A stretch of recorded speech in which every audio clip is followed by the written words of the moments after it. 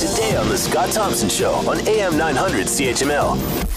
Facebook has said that 10 million people in the U.S. saw politically divisive ads on Facebook that were purchased in Russia prior to the election and then some afterwards. How does this happen? How do you discover this? How do you stop it? Where do you start?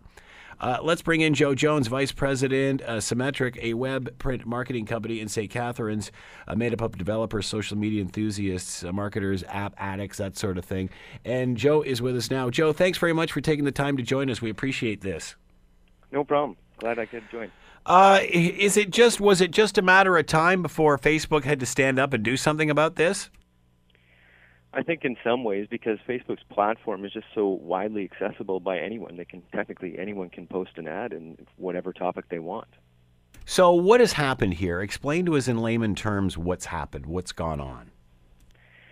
Basically, there's a group who decided that they wanted to post ads, and they created a whole bunch of fake profiles, and then they used the power of Facebook to leverage those ads. So they could technically go in and, based on your interests, your likes, even marital status, your religion, all these sort of parameters, they could custom tailor messages that you would see. So what was the purpose of this? They were, from what we see, they're trying to incite conflict. They're trying to create divisiveness. How would they do this? Well, maybe if they knew that you were persuasive in one area, they could, create ads that would basically pique your interest. And so based on certain groups that they could go after, they could technically create an ad that was designed for that specific group in real time.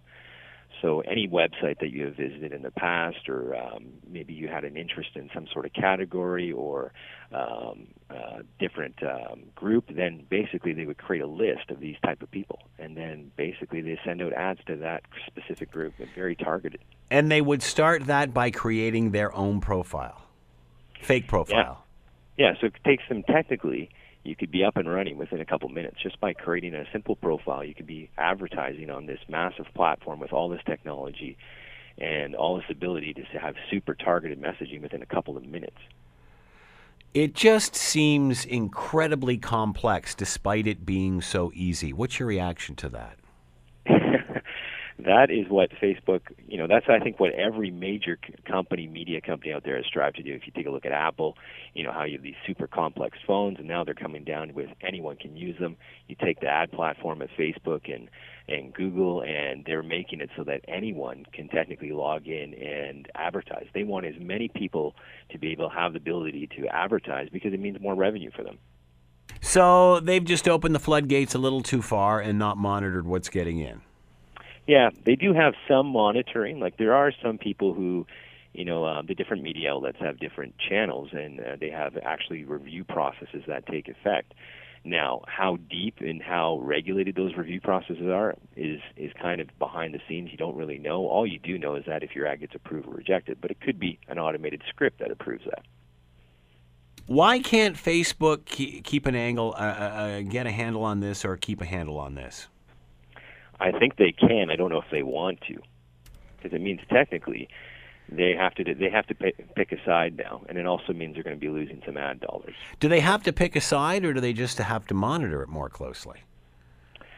I mean, obviously, what they're doing is they're going to have to shrink the size of the net in order to catch things, but with that, I guess they lose money. It's about money for sure. Want to hear more? Download the podcast on iTunes or Google Play and listen to The Scott Thompson Show weekdays from noon to 3 on AM 900 CHML.